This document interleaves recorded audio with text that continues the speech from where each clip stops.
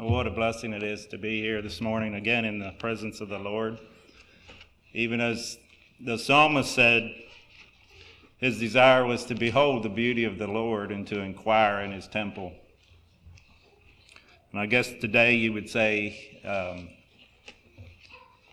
our effort is in the line of inquiry, of counsel, of seeing what we have for each other to share by way of our testimony and our walk with God, and also what God is saying to us.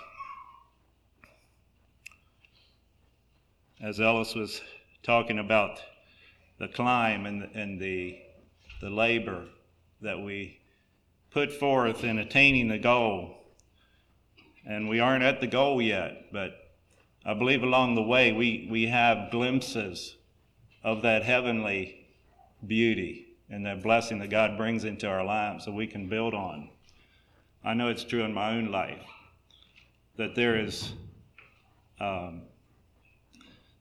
those scenes of heaven that would enter our soul, and we press onward in that faith, in seeing the beauty of God in our lives as He would bring those moments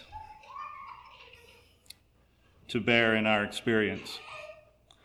And I had to think how often this involves waiting on the Lord. Maybe we become impatient in these things, and we want to see immediate results.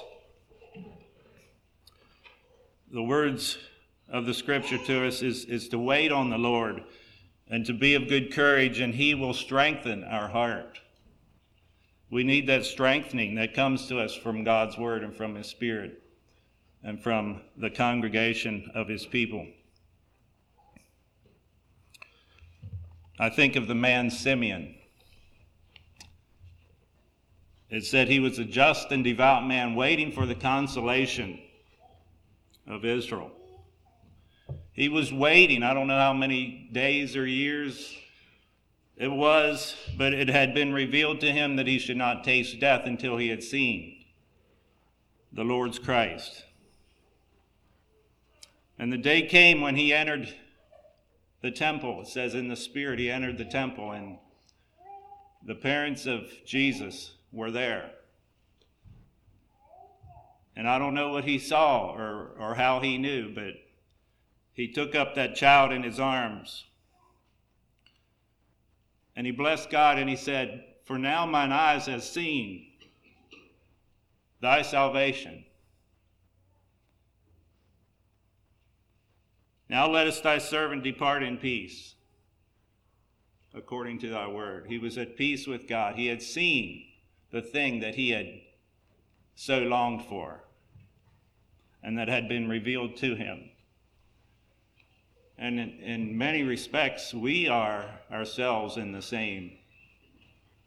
We are in the same expectation of Simeon, in that he wanted to see the salvation of God. We are waiting for the same person that Simeon saw, that babe, the Christ child,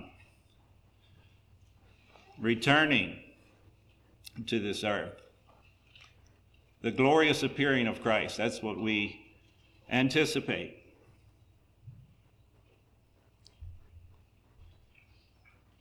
And so in that, we rest in the grace and peace of God upon our lives. As I considered what thought or what message to bring here this morning, to think about what God would desire of us to hear and to see from His Word. You know, we call this council meeting. I don't have a title for the message this morning, but I do have some things to bring to our minds from the Scripture. But I think it's an opportunity for us, as we say, council meeting. We want to hear from each other. And I don't know that the Bible teaches us necessarily that before you take communion that you set aside a Sunday beforehand and you call it council meeting and you do all these things a certain way. And you could look at all the applications and the practices of different groups of of how they go about this. And my effort today would not be to try to learn all the different ways and the right ways of receiving counsel. There are the principles involved. But my highest interest today would be to simply look at the Word, see what the Word says. Let the Word of God speak for itself. As it says to let the Word of God dwell in our hearts, Colossians 3:16 says, "Let the Word of Christ dwell in you richly in all wisdom, teaching and admonishing one another in psalms and hymns and spiritual songs, singing with grace in your hearts to the Lord." This can be true at any meeting. I see a spirit of joy and anticipation in doing that. And so I would begin this morning with what it says, a psalm. We've already looked at a psalm. So let's turn to Psalm chapter 1. What better place to begin than the first psalm? Chapter 1, verse 1.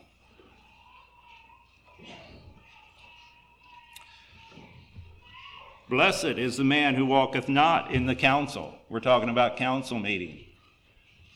That walketh not in the counsel of the ungodly, nor standeth in the way of sinners, nor sitteth in the seat of the scornful. And so in Psalms, it begins with a beatitude, a blessing, a pronounced blessing that is based on a negative. You could say verse 1 has a negative slant to it. It also has a positive slant to it.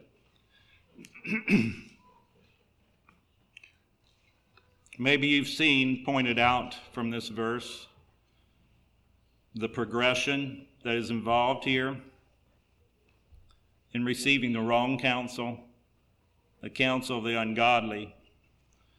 And even as the path of the righteous is a progression, and we upward climb, we take steps, we can't achieve what we sometimes desire all in one day. In the same way, the steps of the ungodly, they progress. In many ways, it seems like Satan has a counterfeit for everything that God does, and he presents the other side of the spectrum, an opposite way to imitate God. But you have here the picture of a man who is walking along. Maybe he's minding his own business, and he hears in his voice, in his ears, he hears the voice of ungodly counsel. And it may cause him to slacken his pace and slow down. And as he slows down, the voices become louder in his head. And he hears these things and he begins to consider.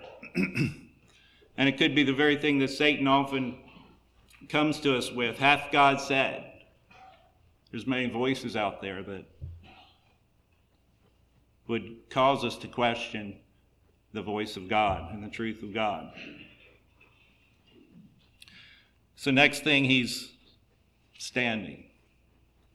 He has come to a stop. Now he's really hearing the counsel of the ungodly, and he's pondering these things. And when you're standing there, it opens up even more opportunity for this to happen.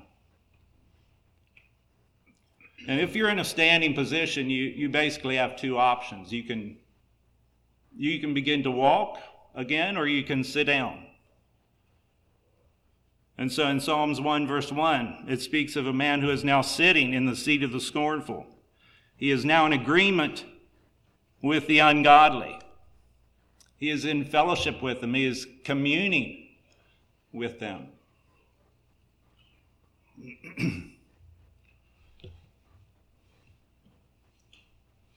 I think of Judas Iscariot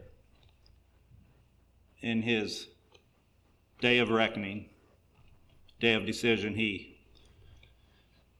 And right before Jesus instituted that wonderful occasion of communing and the symbolism that was involved there. Judas, he went out and he did his own communion. He said he communed with the chief priests. He consulted with them. He progressed in the error of his way in that regard.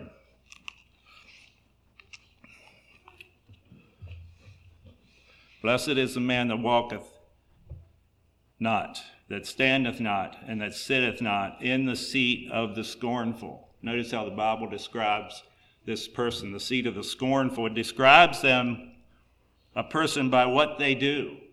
You can say it was a label. We don't like to give labels to people, but nonetheless, the Bible describes this person as a scorner, as one who would mock and laugh and have contempt. I wonder what they were deriding. I wonder what they were scorning. And I imagine it would be the way of the righteous. I have a feeling these scorners were saying things and scorning the way of truth and right of the man who walked in them.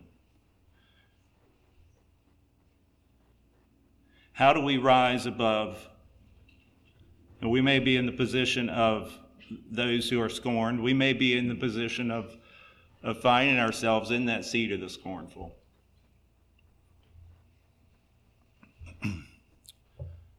And by God's grace, we could rise out of that. And how do we rise above the scorn of the world, above the mockery and the voices of ungodly counsel? And I believe in verse 2, we see a contrast to all of this. But his delight is in the law of the Lord, and in his law doth he meditate day and night.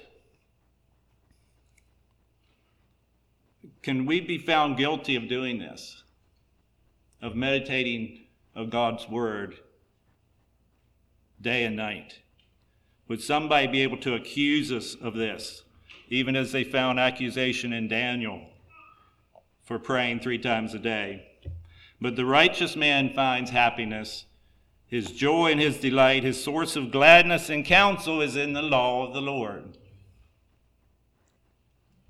And I don't think it's just a mechanical reading, but it's a meditation therein. And it could well consist of the exact words of the Bible, the words we read.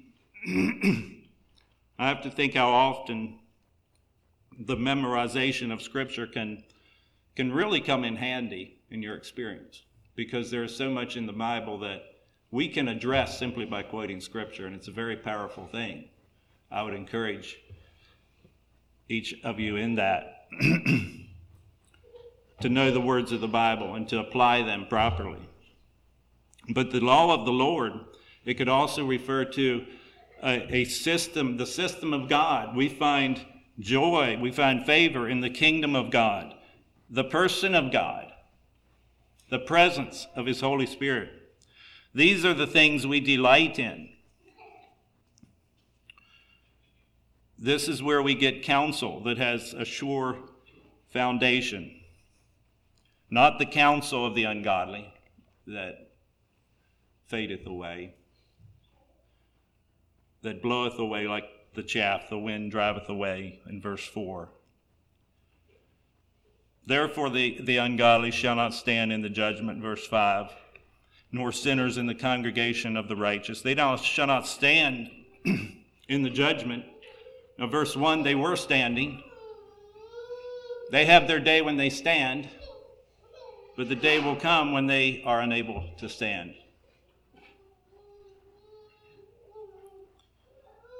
Nor sinners in the congregation of the righteous.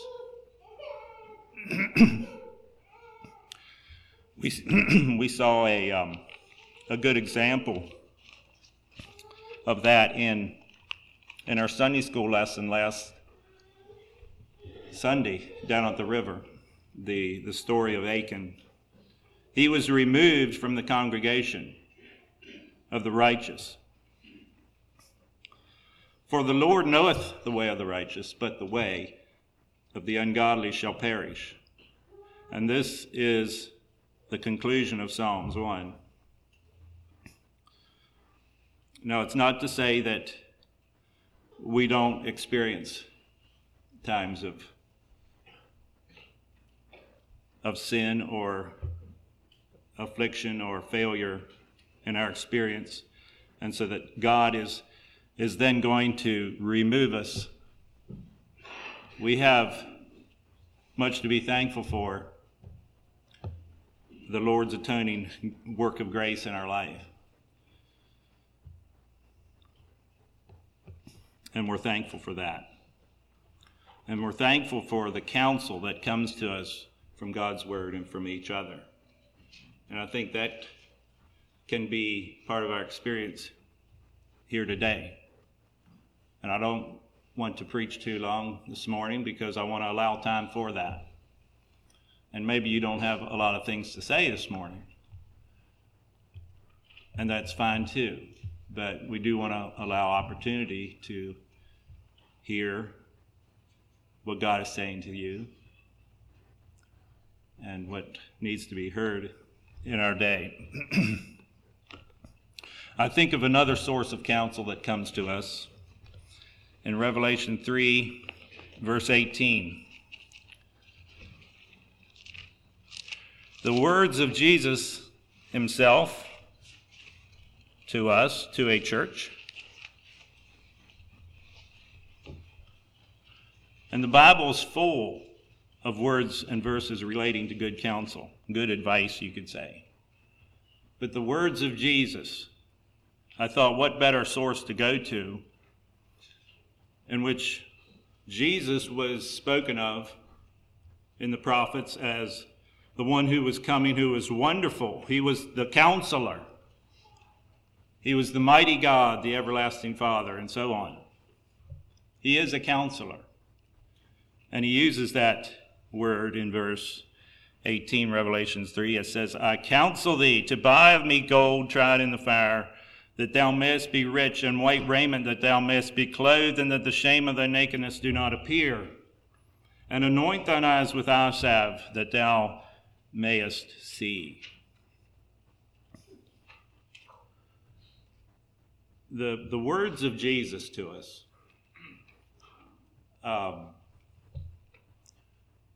yes, they are good advice, but I think they go beyond just good advice. I remember seeing these little books you could get to set on a stand or an end table called Life's Little Instruction Books. And in those books, each page had a thought or a piece of advice, some instruction on how to live your life. And while a lot of that was good things, great things to apply, I don't know that reading a book like that would necessarily lead you into salvation and into saving faith with the Lord and Savior Jesus Christ. But Jesus said, the words I speak unto you, they are spirit and they are life.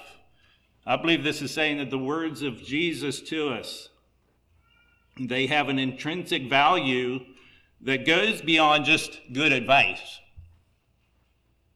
And so the words of Jesus to us here in Revelation, I see 3 areas of goodness that could be drawn from this one verse. He says, to buy of me gold tried in the fire. When we buy, we don't necessarily buy things from Jesus in that manner. But I think by buying that, using that term, he's denoting that we have ownership of that thing. We obtain something. It speaks of something we possess, having gold. And then the other thing he says is having white raiment. What is this? Being clothed, being covered.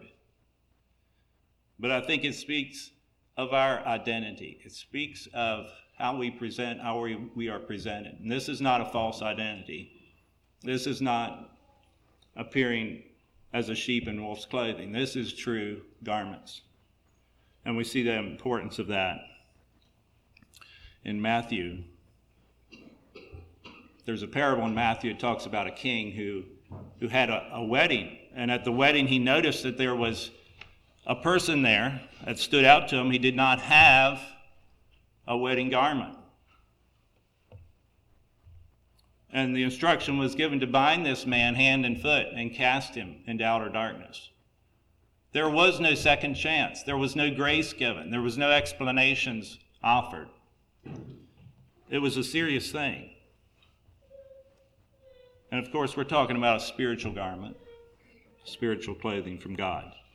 But it is who we are. It is our identity.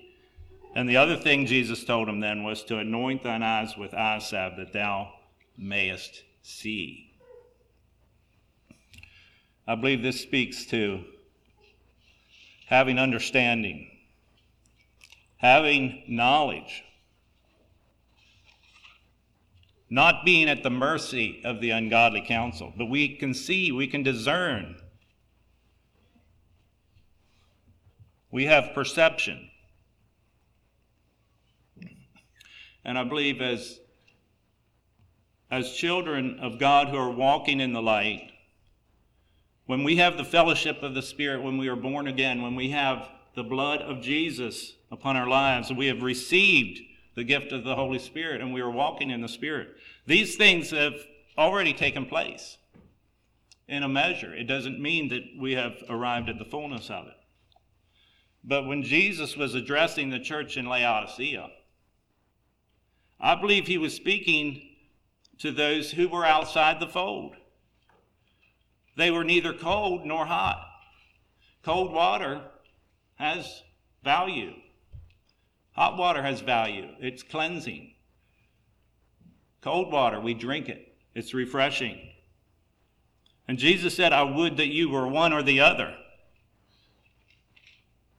But since you are lukewarm, I will reject you. There was no eternal value to be found in what these people were professing or living. And it is very similar to the church of Sardis. In verse 1, he says, I know thy works, that thou hast a name. Thou hast a name that thou livest, but art dead. When it comes to our spiritual credentials, we need more than just a name. We need more than just a particular denomination or a particular good reputation in the sight of the world.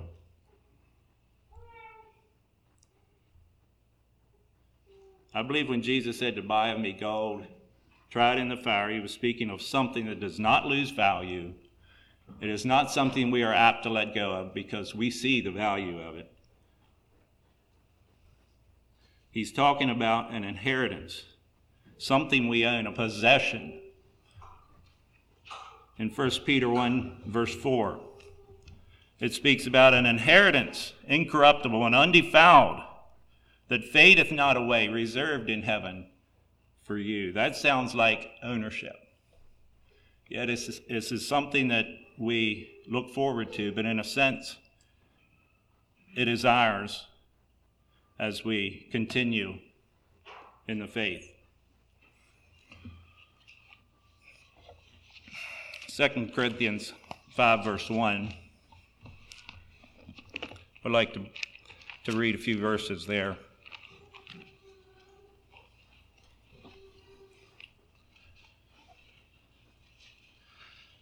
And in verse 1 it says, we have a building of God. It is a present, somewhat of a present expectation. For we know that if our earthly house of this tabernacle were dissolved, we have a building of God. Our earthly tabernacle could go at any time. We have no promise of tomorrow. But we have the promise of a house not made with hands, eternal in the heavens.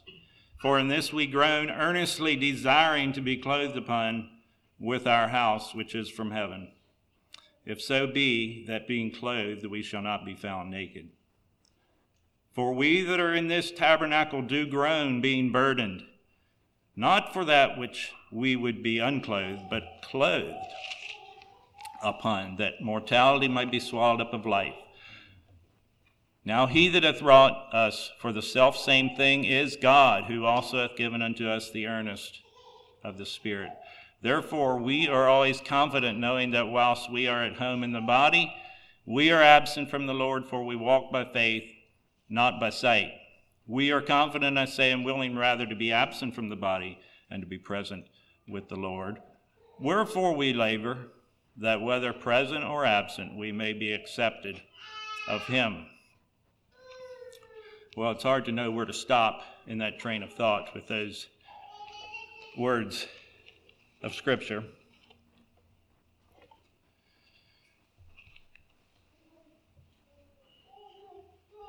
I might take you now to Revelation chapter 19. And speaking of clothing, being clothed upon and all of that, Revelation 19, verse 7 and 8 helps explain a little bit what this is. God is his own interpreter, oftentimes. 19, verse 7, let us be glad and rejoice and give honor to him, for the marriage of the Lamb is come, and his wife hath made herself ready. And to her was granted that she should be arrayed in fine linen, clean and white, for the fine linen is the righteousness of saints. Most interpretations say righteous deeds of the saints is the fine linen. Our righteousness, whether it is our standing with God, or whether it is the outworking of our labor of our hands, the things we do in love and service, it's all done by the grace of God. It's all possible only by the grace and the mercy of God by faith.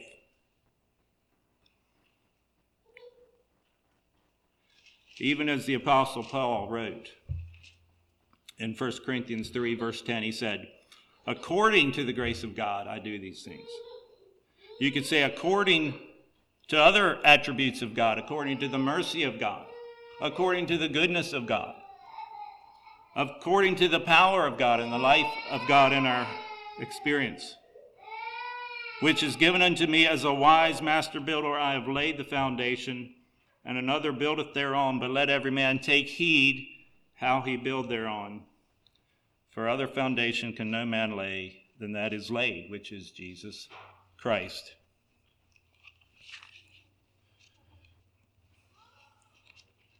The final of the three things that Jesus spoke about here in Revelation 3 pertain to their eyesight, pertain to their ability. And I think he's talking about spiritual eyesight, the eyes of faith. And I believe that the blindness of the Laodiceans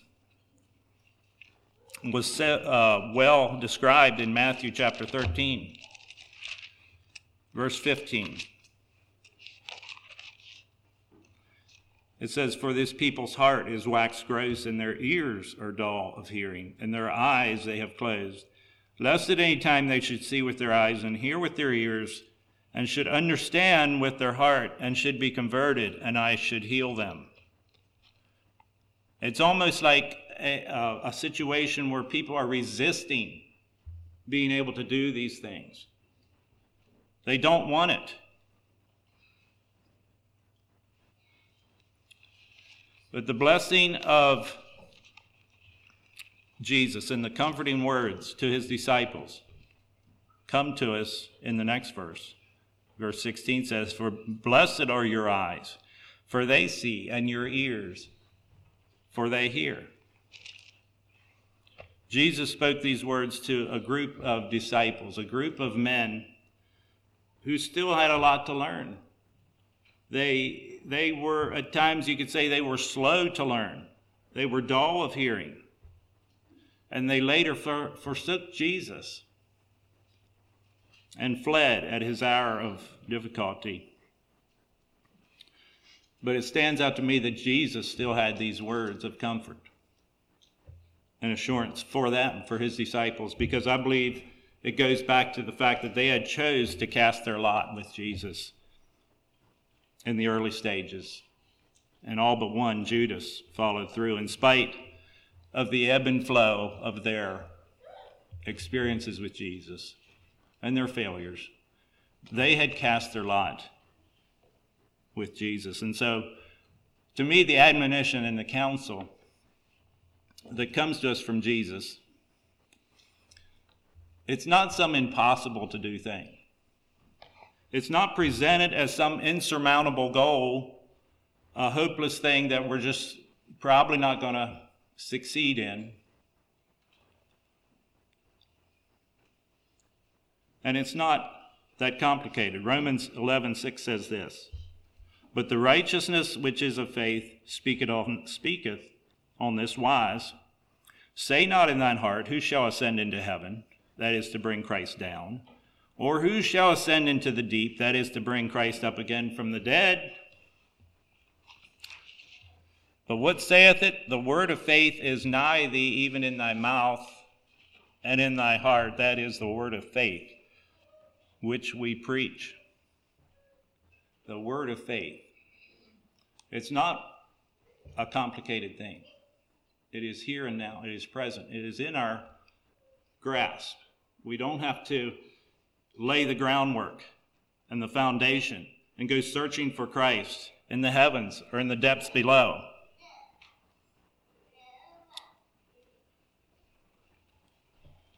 Verse 9 says that if thou shalt confess with thy mouth the Lord Jesus and shalt believe in thine heart that God hath raised him from the dead, thou shalt be saved. Verse 10, for with the heart man believeth unto righteousness, and with the mouth confession is made unto salvation. Maybe you see that as some kind of formula, and maybe you think there's a lot more to it than that, and there probably is. But I believe that is an important starting point in a relationship with Jesus and in saving faith and knowledge of God. It is in the heart. And the confession of the mouth, it's not that we just recite a certain word that we are told to recite, a prayer. But the declarations of the mouth is the confession that these things are real, that they have occurred. That is what it's speaking about. That confession is made unto salvation. We declare the thing that has already occurred in our life, I believe, is what it is largely speaking of.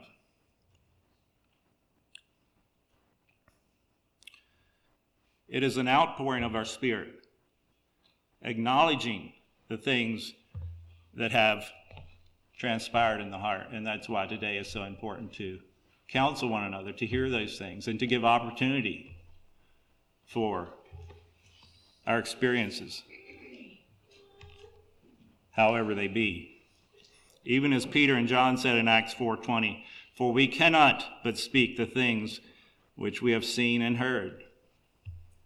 Does that describe your experience, your Christian journey, as relates to our outward life? What are those things that we have seen and heard? Are they worth talking about? What were Peter and John speaking of? I think they were speaking about the miracles that they had seen Jesus perform. I think they were talking about when Jesus spoke the word and spoke to the storm and said, "Peace, be still." And they said, "What manner of man is this, that even the winds and the waves obey the voice of this man?"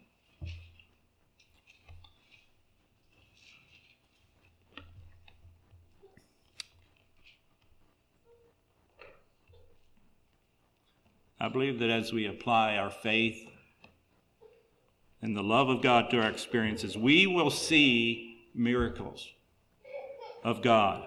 We will see an outworking of his power in our behalf in such a way that we will have a testimony on our lips of these things, of the power of God.